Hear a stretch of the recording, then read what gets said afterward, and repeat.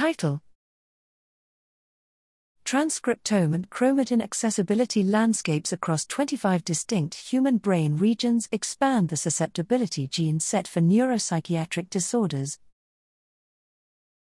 Abstract: Brain region and cell-specific transcriptomic and epigenomic molecular features are associated with heritability for neuropsychiatric traits, but a systematic view, considering cortical and subcortical regions, is lacking.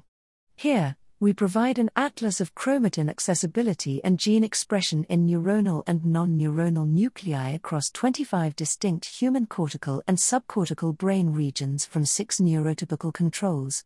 We identified extensive gene expression and chromatin accessibility differences across brain regions, including variation in alternative promoter isoform usage and enhancer promoter interactions.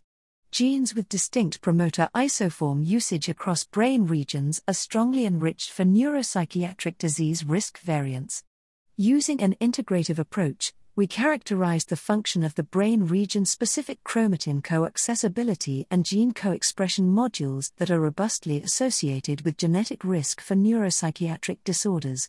In addition, we identified a novel set of genes that is enriched for disease risk variants but is independent of cell type-specific gene expression and known susceptibility pathways.